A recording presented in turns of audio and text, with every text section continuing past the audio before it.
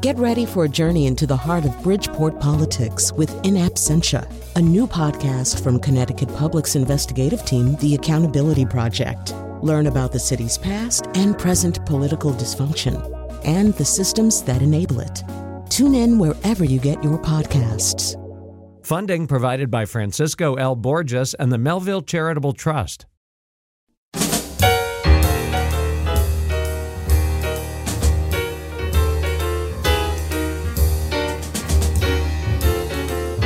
Must have lunch real soon, your luggage is checked through.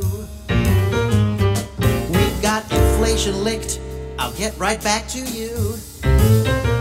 It's just a standard form, tomorrow without fail. Pleased to meet you, thanks a lot, your check is in the mail. Marooned, marooned, marooned in a blizzard of lies. Marooned, marooned, marooned in a blizzard of lies. Your toes and knees aren't all you'll freeze when you're in it up to your thighs. It looks like snow, but you never know when you're marooned in a blizzard of lies.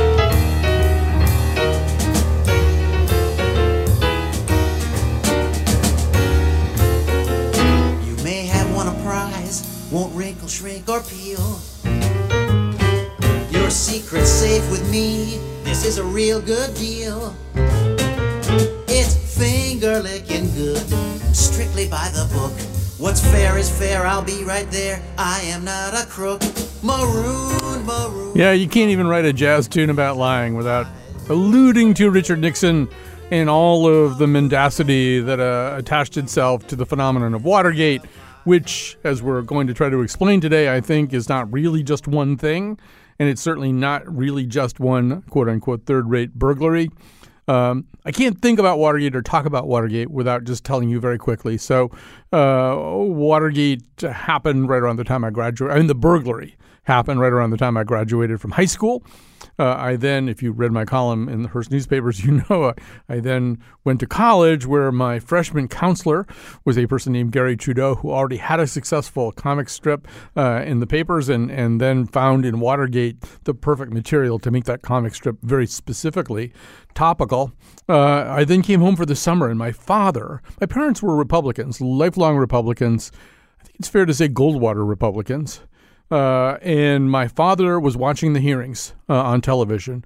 It's almost impossible to convey the degree to which there hadn't been a TV event, anything like this. And he was watching them very, very seriously. And occasionally I would hear him say, "These people are evil." And he was talking about Nixon and his co-conspirators.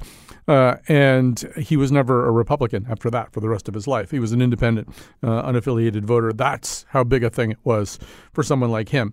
Not everybody processed it that way. But I'm going to stop talking because we're very excited today to have as our guest for the first two segments, Garrett Graff, the author of Watergate, A New History. That's exactly what it is. And of course, so first of all, Garrett Graff, great timing. You've got the 50th anniversary of the burglary. You've got the January 6th hearings unfolding. And then one of two teams is going to win the Larry O'Brien Trophy in the NBA championships, named after the same guy whose office was invaded on the night of that famous burglary and whose scotch in a previous burglary was apparently peed into, if we are to believe Howard Hunt or whoever it is who says it in your book. But anyway, welcome to our show. Thanks so much for having me.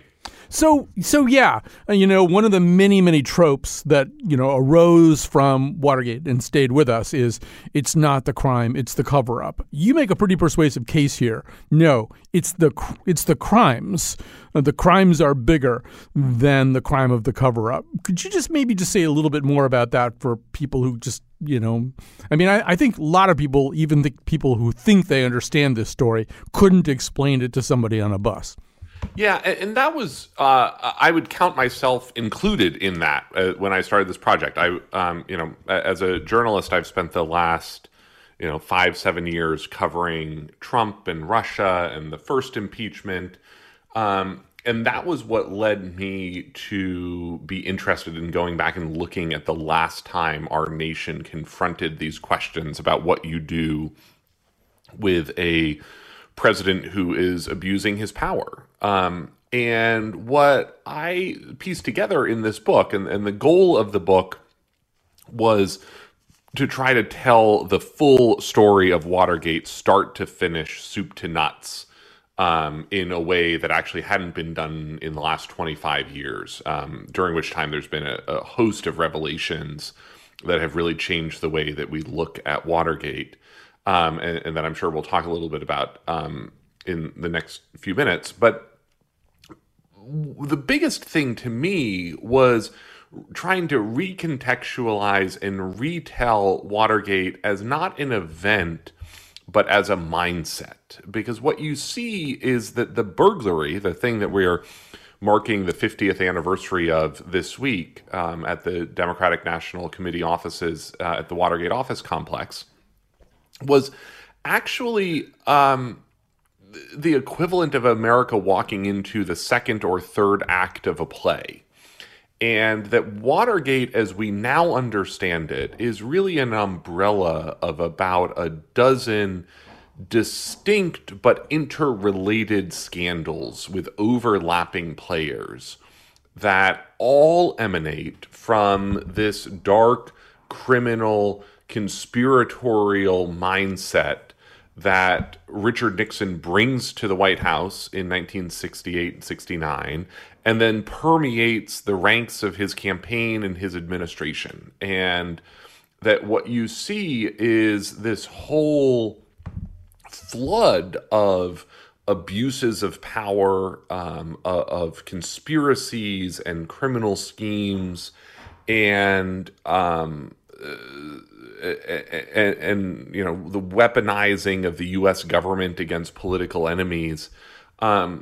Some of the scandals of which would rank on their own among the worst political scandals of modern American history, but within Watergate are you know, written off as just a sideshow.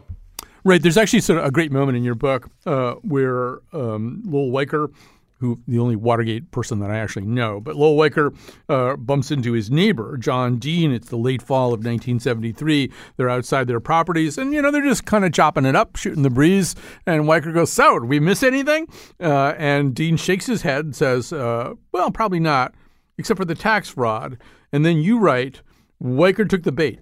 After the Chenault affair, the Houston plan, the Kissinger wiretaps, the illegal bombing of Cambodia, the Pentagon Papers and the Ellsberg burglary, ITT and the Dita Beard memo, the Vesco donation, the milk price fixing, the Watergate burglary and cover-up, the campaign rat-effing, I'm not allowed to say that word, and Spiro Agnew's bribery case, there was still more. And there does turn out to be more. It turns out that in a way that is eerily reminiscent of some of the scandals of the Trump period, first of all, some of Nixon's donations turn out maybe not to be real donations, but also there's some big questions about to what degree, in terms of improving Nixon's properties with government money, are they adding to his security or to his luxury? That's a very familiar question here immediately post-Trump. But that whole list of things that's in that paragraph, that's kind of what you're talking about, right? Exactly. And that all of these things are interrelated in ways that we didn't really even understand at the time. And perhaps the sort of biggest change and revelation is this thing that you mentioned called the Chenault affair, which is we did not even understand until the last decade that this was an event. We didn't understand what happened in this event, and we certainly didn't understand that it was related to Watergate. But it now actually turns out to be basically where Watergate begins. And it's this event, a series of events in the fall of 1968, where Richard Nixon is running for president. He's a private citizen, the former vice president of the United States, running against the sitting vice president, Hubert Humphrey. Lyndon Johnson, of course, is desperate to end the Vietnam War and is convening the Paris peace talks. And Richard Nixon and his campaign director, John Mitchell, work with this Washington doyen named Anna Chennault to interfere and stall the Paris peace talks. They go to the South Vietnamese government and say, basically, if you torpedo the peace talks, we'll give you a better deal when we're elected president. And to put a very, very fine point on this, this is Richard Nixon in the fall of 1968 keeping the Vietnam War going for his own political benefit. I mean, it is one of the most credible allegations approaching outright treason that we have against any political figure in American history.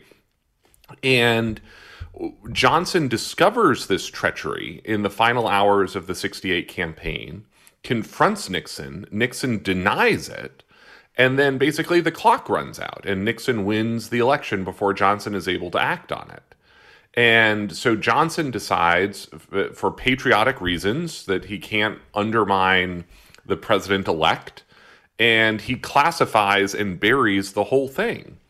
And what we now understand is that this becomes the sort of secret and treachery that Richard Nixon will do anything to protect, because Richard Nixon knows that Johnson knows. And so sort of Edgar Allan Poe Telltale Heart style, this treachery is beating away, eating away at Nixon's presidency as it continues. And it is his fears about the Chennault affair becoming public in 1971 amid the Pentagon Papers that leads to his massive overreaction to the Pentagon Papers, leads eventually to the creation of the Plumbers Unit, that sort of infamous unit with G. Gordon Liddy and E. Howard Hunt that does all of the dirty tricks for the White House and then ultimately the campaign. And then, ultimately is responsible for the burglary at the Watergate in the summer of 1972. So this is, all of these things end up being connected. The Vietnam War, the Pentagon Papers, Watergate, these weren't three separate events. This was all one poison spreading through the center of Richard Nixon's presidency. Yeah, right. And I think, Vietnam does sort of stretch all the way through, running on a parallel, if not the exact same track as Watergate. There's one of the things that you point out is that there was even talk of a fourth possible article of impeachment that would have had to do with the illegal and undisclosed bombing of Cambodia. And it really is kind of remarkable, how people are still trying to shape this narrative to fit their own preconceptions. You probably saw a few days ago in the Wall Street Journal, there's an interview with Michael Barone, a kind of self-styled journalistic historian, where he basically does the old Nixon got a raw deal thing. And at one point he says that liberals, they don't give Nixon credit for a whole bunch of stuff that they value, including the de-escalation of Vietnam. And I'm thinking, well, no, I just got through reading in Graf's book about back in 68, he was actually interfering with the peace process, slowing it down as much as possible. And then we know there's just this incredible expansion into Cambodia. I mean, the idea that he de-escalated Vietnam, I think takes some mental gymnastics to really sort of buy into. But that's I think another point of your book, which is we're still kind of debating the particulars of a lot of this stuff. Yeah, and I think that, what you're talking about there is this fascinating psychological question at the heart of Richard Nixon, which is, this is, by effectively any measure, one of the most consequential presidents of the 20th century. I mean, one of the two or three presidents who really matter in the 20th century. He is Richard Nixon is the turning point, the hinge for really the entire American century as he ushers out the liberal consensus of the New Deal and the Great Society and ushers in the Southern strategy and this much darker, racialized, nativist, populist, fear-mongering Republican Party that is ultimately, finds its conclusion, a natural conclusion, I think, in the election of Donald Trump in 2016. But, this is a president who, he he finds détente with the Soviet Union in the Cold War. He reopens China. He's the first president to visit Moscow, the first president to visit Beijing, the first president to visit a communist bloc country in the Cold War. He signs Title IX. He declares the war on cancer. He ends the draft. He creates OSHA. He creates the EPA. He brings 1,000 women into the middle management of the federal government and the first female military aides to the White House. This is someone who really changes the country and lays the groundwork for what we later recognize as the Reagan Revolution, except I think it's in many ways actually the Nixon Revolution first, and yet can't get out of his own way, that he is so paranoid, so conspiracy-oriented, that he basically undoes all of his own greatness with this scandal that will forever shorthand and shadow his presidency that we now refer to as Watergate. Right. And we should say that it's a feature, not a bug. It's been there his entire adult life.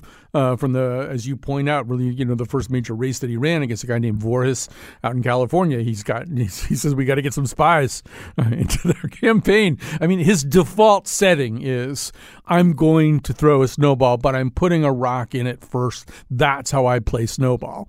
And so it's almost. It almost doesn't need to be decided that you're going to do some of these things, that you're going to have plumbers, that you're going to go after, Daniel Ellsberg's psychiatrist. You're just going to do these things because that's who you are. But I think it really does sort of culminate with the burglary in the sense that, as you point out, it's just crazy to need some kind of deep intelligence about the DNC in this race that you are going to win by historic proportions. You're already way ahead in the polls. You're going to win 49 out of 50 states. You need to do this other stuff. Maybe you could say something about that. Yeah, and you're exactly right. Richard Nixon ends up winning the 72 campaign by the largest landslide in American presidential history. And so there's this deep irony to the fact that basically none of the dirty tricks that he needed actually end up mattering at all. And in fact, by the fall of 72, America has already noticed that his campaign was involved in the Watergate burglary and shrugged it off and reelects him by this incredible margin. But Nixon, again, just can't get out of his own way. This is someone who, narrowly loses the presidency to John F. Kennedy in 1960, arguably, as has come up in the last, year since, Donald Trump lies about the 2020 election. Arguably, Richard Nixon might have had the 1960 election actually stolen from him by the Democrats in places like Illinois. But he decides not to fight that. He narrowly wins in 68 then, and in fact, had the Chenault affair not panned out and the Paris peace talks made some progress in October 1968, he might very well have lost the 68 campaign. And so he comes into 72 basically deciding that he's going to win at all costs and that he is going to embark upon this dirty tricks campaign. And G. Gordon Liddy, this overly imaginative, rambunctious conservative who had been part of the plumbers unit, gets put in charge of the dirty tricks for the campaign. And comes up with this fantastical plan that he calls Operation Gemstone, that he goes in to the Attorney General's office. John Mitchell is the Nixon campaign director and the sitting Attorney General. And he pitches this plan that involves everything from, spy planes that are going to shadow the Democratic nominee around the country to teams of call girls who are going to be deployed at the Democratic convention in Miami to lure back and blackmail Democratic Party officials. The burglaries and black bag jobs, like what we end up seeing at the Watergate, targeting the Democratic nominee.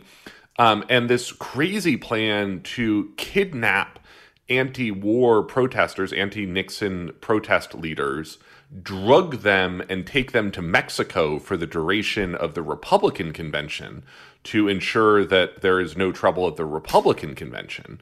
And John Mitchell, the sitting attorney general, watches this presentation, listens to this presentation, and doesn't say to G. Gordon Liddy, this is a wild criminal conspiracy. I'm going to have the FBI agents sitting outside my office arrest you on the way out the door. This has no business being close to the president. He sort of takes his pipe out of his mouth and says, Gordon, this is a little bit more expensive than I was planning on. Could you come back in a couple weeks with a plan that's about half this size? And that's the dirty tricks campaign that ends up leading to the burglary at the Watergate on June 17th, 1972. So there's some things in the book that I want to get into, just sort of a few little vignettes here. I'm a Connecticut boy, so I'm kind of interested in some of the Connecticut stuff. Although maybe I want to start with Patrick Gray, because I think there's an interesting – so Patrick Gray is the guy who kind of surprises Mark Felt. It turns out Patrick Gray is going to be Hoover's successor, and he gets caught up in this. And I think he's an interesting example of somebody – who probably wouldn't ever have done anything like this, like what he did. He actually went back to Stonington, Connecticut, and burned some relevant documents in his fireplace. And I don't know. He always came across to me as one of the examples of somebody who wasn't bent and probably wasn't going to be bent, except that when you hang around with the wrong people, and one of the wrong people is the president of the United States, you're going to do stuff that, you're going to, immediately regret and probably wouldn't have done otherwise. But what's your take on all that?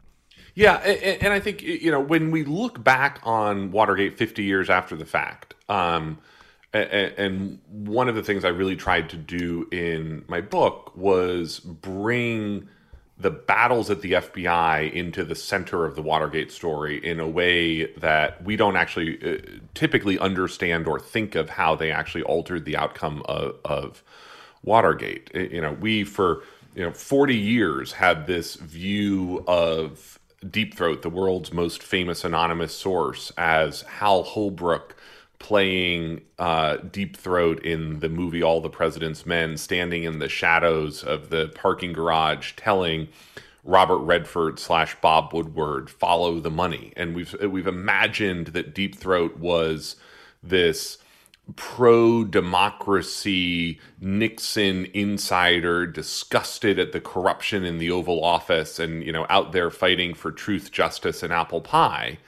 But now that we actually understand in recent years that Deep Throat was Mark Felt, the deputy director of the FBI, it changes everything we know about the trajectory of Watergate, because Mark Felt doesn't actually care about democracy, and he doesn't actually care about Richard Nixon. He is a bitter bureaucrat who was passed over for the job that he thinks he deserves, the director of the FBI, and then makes it his personal mission to sink the guy who got the job instead, Patrick Gray, this Nixon loyalist, former Navy submarine commander, and of course, Connecticut resident. And he doesn't actually care that much about Richard Nixon at all. And there are these fascinating moments where we see that Mark Felt actually knows damaging information about Richard Nixon that he never bothers to tell anyone, because he's not out to sink Richard Nixon. He's out to sink Pat Gray and to get Pat Gray thrown out of office and to take the job of FBI director. And that basically the FBI succession politics is what ends up driving so much of the leaking around Watergate that ends up with Richard Nixon basically as collateral damage to some bitter bureaucracy knife fighting at the FBI. All right, we have to take a little break here. I need like 3 hours to do this whole thing because I have so many things I want to talk about. We'll take a little break. We'll come back with more of Garrett Graff. Well, here's to the land You've torn out the heart of Richard Nixon. Find yourself another country to be part of. Yes, and here's to the cops of Richard Nixon. They're chewing their tobacco as they lock the prison door, and their bellies bounce inside them when they knock you to the floor. No, they don't like taking prisoners in their private little wars. And behind their broken badges... Support for this podcast comes from Hartford Healthcare. Elevating Health is funded by Hartford Healthcare. Loneliness can be a significant health risk to people of all ages. Dr. Laura Saunders, a psychologist from Hartford Healthcare's Institute of Living, talks about social isolation and why we need to connect in person. Loneliness actually is a pretty significant health risk for people that struggle with social isolation. It affects their blood pressure, it affects their immune system, it affects your willingness to get up and get out, and can cause some not just emotional issues, but health problems as well. You're not alone. Dr. Saunders explains how important it is for us to look to others and get out of our comfort zone. I like to talk about social isolation as not just that individual's problem, but it's a community problem or it's a family problem. We need to connect with others. We can take space at times as well, but we need to step out of our comfort zone and do things to connect with other people. It's life-saving. For more information, go to ctpublic.org/elevatinghealth. We're back. We're talking Watergate with Garrett Graff, whose new book is Watergate, A New History. You know, there's so many ways in which Watergate still lives on in our popular imaginations and in our language, too. I mean, obviously, everything's a gate. Yogi Berra supposedly said even Napoleon had his Watergate, but you think about things like the non-denial, denial, the smoking gun, the system worked, the Saturday Night Massacre, our national nightmare is over. What did the president know and when did he know it? I mean, so much of just the language, even things like expletive deleted. I'm not sure I had ever seen that particular phrase except when they started publishing transcripts of the tapes, and Nixon's language was so salty and anti-Semitic and everything else that they had to delete expletives, as they put it. So maybe we could just talk a little bit about where we are right now, Garrett Graff. And there are a lot of things in the book that really are interesting and have weird echoes to the modern moment. I mean, we should just begin by saying we can't seem to talk about anything without invoking Watergate. Certainly with these January 6th hearings, there's a lot of talk. Who's the John Dean going to be? Is there a smoking gun? Right? It's so formative that we sort of hold it up as a mirror to everything new that we look at. Exactly. And I think, and I argue in the book, Watergate is in many ways what creates modern Washington. You know, it creates our modern political culture.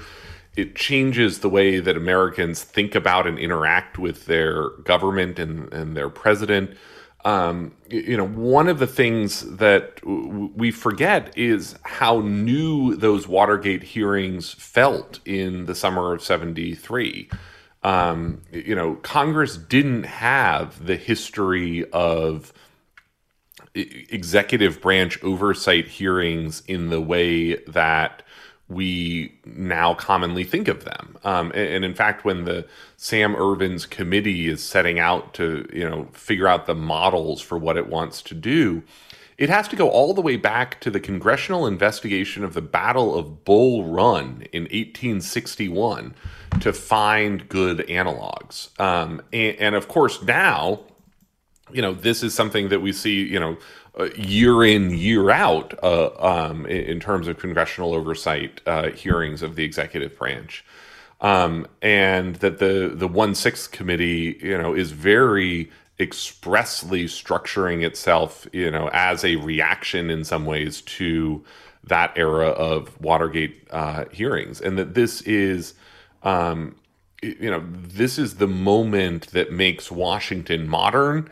And it's what delivers us, the scandal culture and, as you said, basically the language for political scandal that we still use to this day. Yeah, and I think there's also an understanding that that has grown over the decades that these events are television events. That Watergate was a television event. We didn't. Michael Schudson points this out in his book. We didn't really live through Watergate. We didn't experience it the way you experience inflation or even a war. We watched it on television, and we watch Anita Hill on television. We watch Ollie North on television, and the 1-6 Committee clearly understands this is a television event. We better make it a good television event, and use everything that medium kind of offers to us. But I want to talk about another difference. There's a little moment in the book that I don't know why, but it jumped out at me. So I'll just quickly, we're short on time, so let me speed past this a little bit. So Alexander Butterfield gets called to testify. He's not expected to say anything all that interesting because A, he's not even working around these people anymore. He's been exiled somewhere, and nobody knows that he knows about this taping system. And so he's actually deposed not by members of the committee initially, but by a couple of deputy counsel. The Democratic counsel takes about 3 hours to question him. The Republican counsel waits. I think his name is Sanders. He waits, but he notices some things that Butterfield's saying, and so he kind of sets up a question that leads to Butterfield coughing up the information about this taping system. But the thing that struck me in your book was that it was then decided that the Republican counsel would be, when this whole thing went public, when there was a full televised hearing and Butterfield was testifying in public, the Republican counsel would take the lead because A, Sanders was the one who kind of noticed this whole thing and asked the right question, but B, because Howard Baker had said, we Republicans don't want to look flat-footed here. We don't want to look like we don't know what's going on, or we're not pursuing this, or we should be clear that we are, active and equal participants in this, which is so estranged from 2022. It is impossible to imagine a McConnell or a McCarthy or anybody saying something like that. Exactly. And I think that's where you see, look, Donald Trump's name appears not at all in the main text of this book, but he looms over every page of our history of Watergate, and the echoes are many and loud. But when you ask sort of what's the difference between then and now, I think the clearest example is the behavior of the Republicans. That Watergate is, on one hand, a story of a criminal and corrupt president. It's also a story of the American system working. It's a hopeful story about American democracy and how our delicate ballet of checks and balances can work together to force a corrupt president from office. But to do so requires, the media, the FBI, the Justice Department, the House, the Senate, the courts. And when you look at Nixon versus Trump, the courts did their job, the media did their job, the Justice Department did its job. Where the system broke down was in the House and the Senate. And where it broke down specifically was in the behavior of the Republicans in the House and the Senate, who in the Nixon years, people like Lowell Weicker and Howard Baker and even Barry Goldwater understood that they had a role as legislators to hold the co-equal branch, the executive branch, in check. And that they came to the process with an open mind and good faith and were sort of willing to follow and understand and embrace the evidence as it was gathered. And that's, of course, not what you saw in the Trump years, where Republicans acted not as members of Congress first, but as partisan Republicans first. And that the number of Republicans who have come to this process in good faith and an open mind, and been willing to follow the evidence where it leads is incredibly short. Liz Cheney and Adam Kinzinger, effectively on the 1-6 committee. And then, you saw last night, one of the very few Republicans who had voted to impeach Richard Nixon after January 6th lose his primary. And that, this is a very different political moment.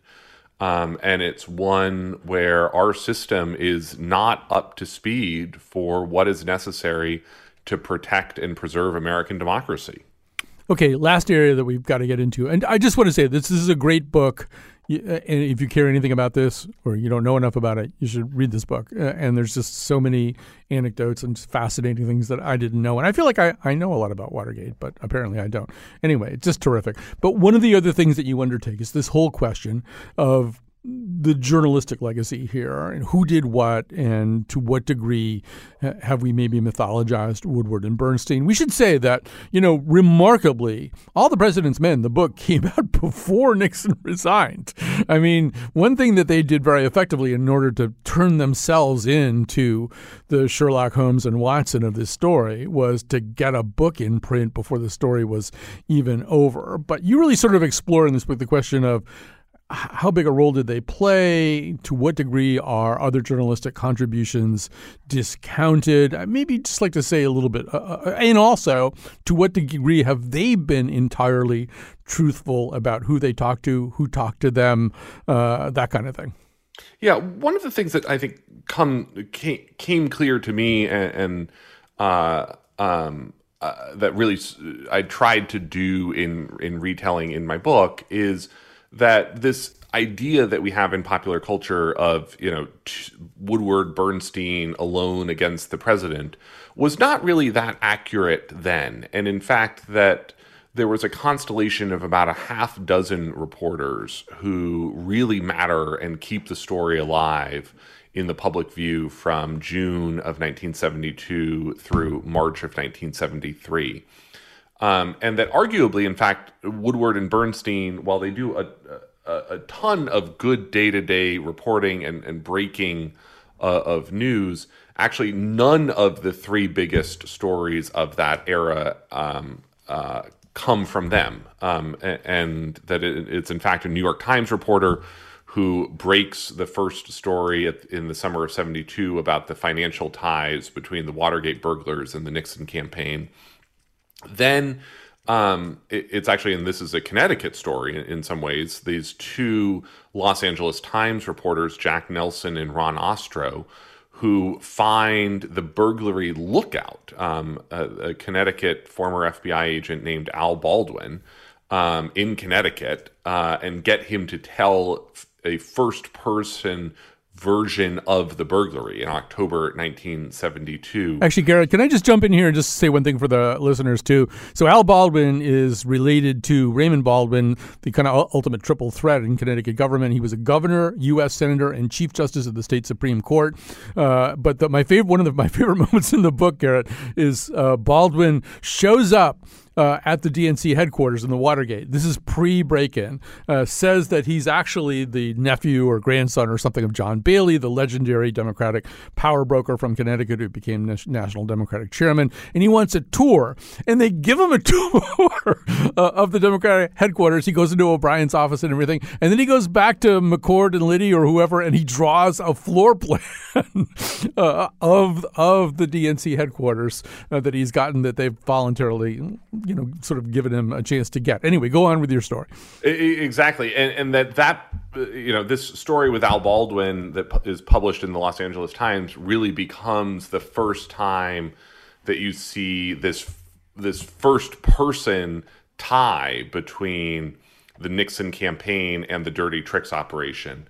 And then ultimately it's Seymour Hersh in January 73 who publishes word of the hush money payments going to burglars that begins to sort of crack open the burglary trial and ultimately leads to the creation of the Watergate Committee and the incredible work of the Judge Sirica and the special prosecutor. And the ultimate irony of Woodward and Bernstein is that they largely disappear from the second year of the scandal because they go off and write All the President's Men, thereby sort of, whether purposely or not, claiming the fame of the Watergate moment, even as they actually skipped over the concluding chapters of the scandal. Yeah. Okay, I have so many more things I want to talk to you about, but my producer, Lily Tyson, is telling me that this segment is over. The book is Watergate, A New History by Garrett Graff. It's terrific. It's interesting. Carve out some time and read it. And thank you, sir, very much for your time and your work. Oh, it's my pleasure.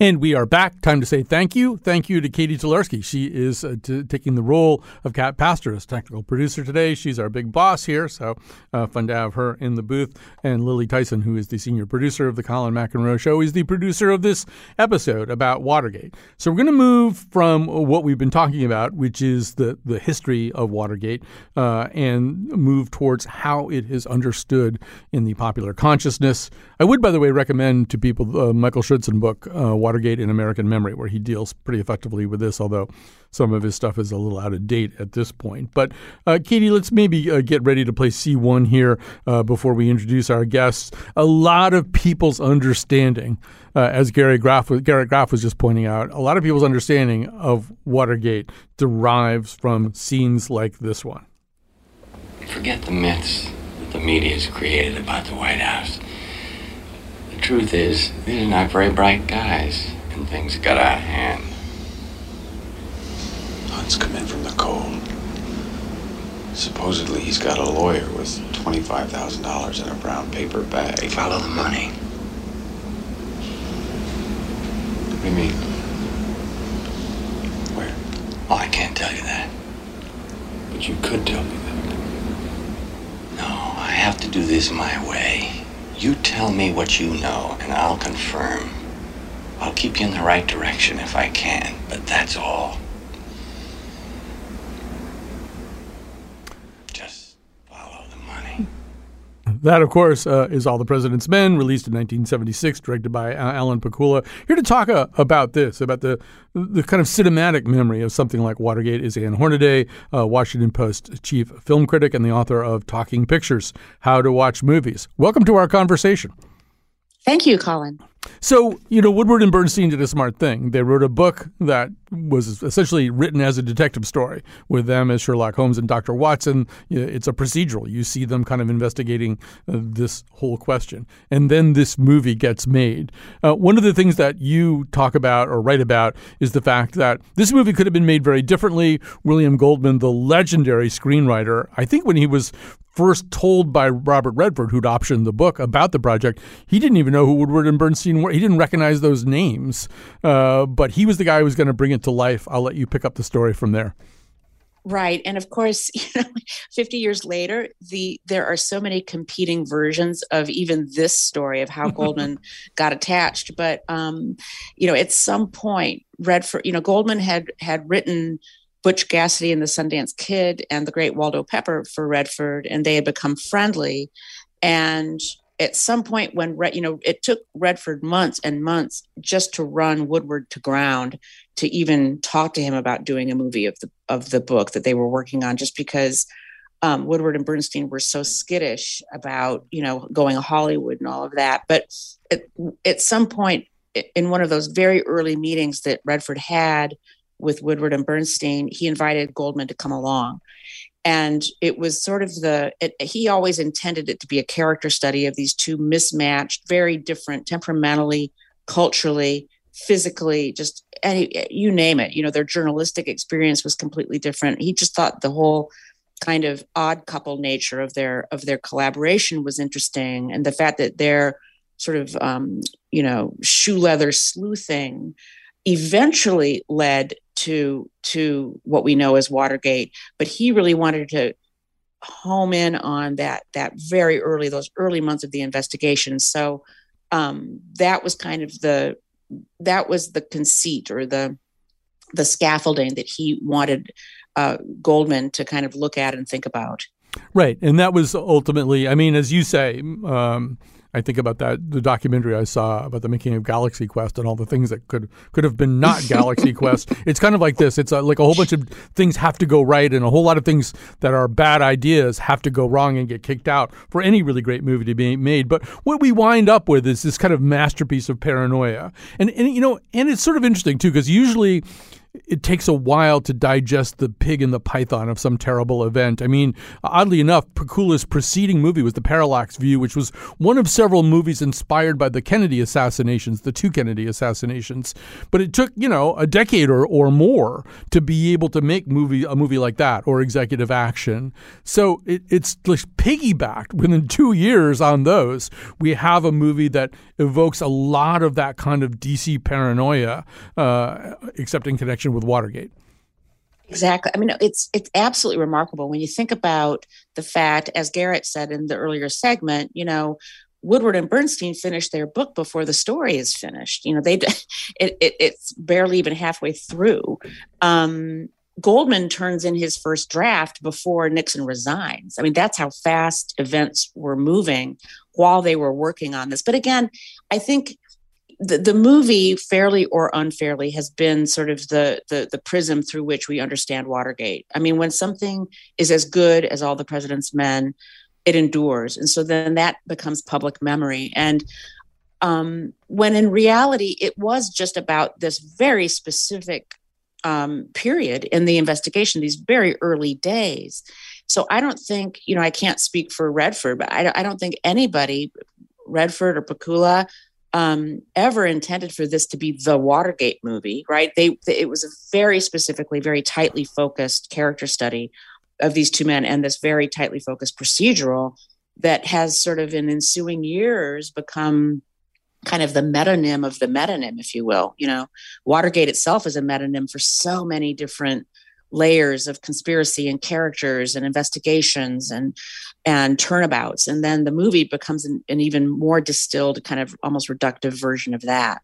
Yeah, and I think it's not only all of the things that you just said, but it also becomes kind of the template for a kind of narrative. And I don't think any subsequent cultural product embraced that template as fervently as the series that I'm about to play a clip from. Katie, this is C2. I've given you so much this evening. You've offered me next to nothing in return. You haven't told me anything I didn't already know. I'm curious. If you've encountered Krychek, why didn't you kill him then? Here's the tape.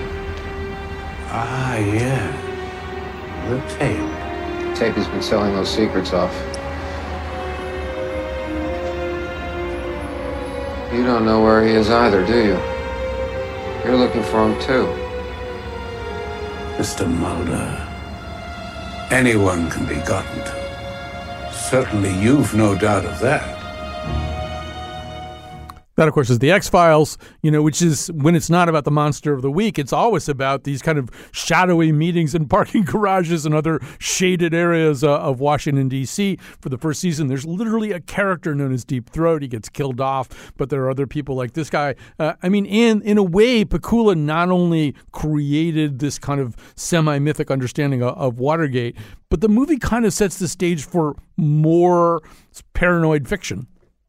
Totally. And, I love that you played that because the last article that I did kind of deep diving into a film that had as much kind of cultural influence as All the President's Men was JFK, was Oliver Stone's JFK. And you can draw a direct line between the Mr. X speech, Donald Sutherland's just,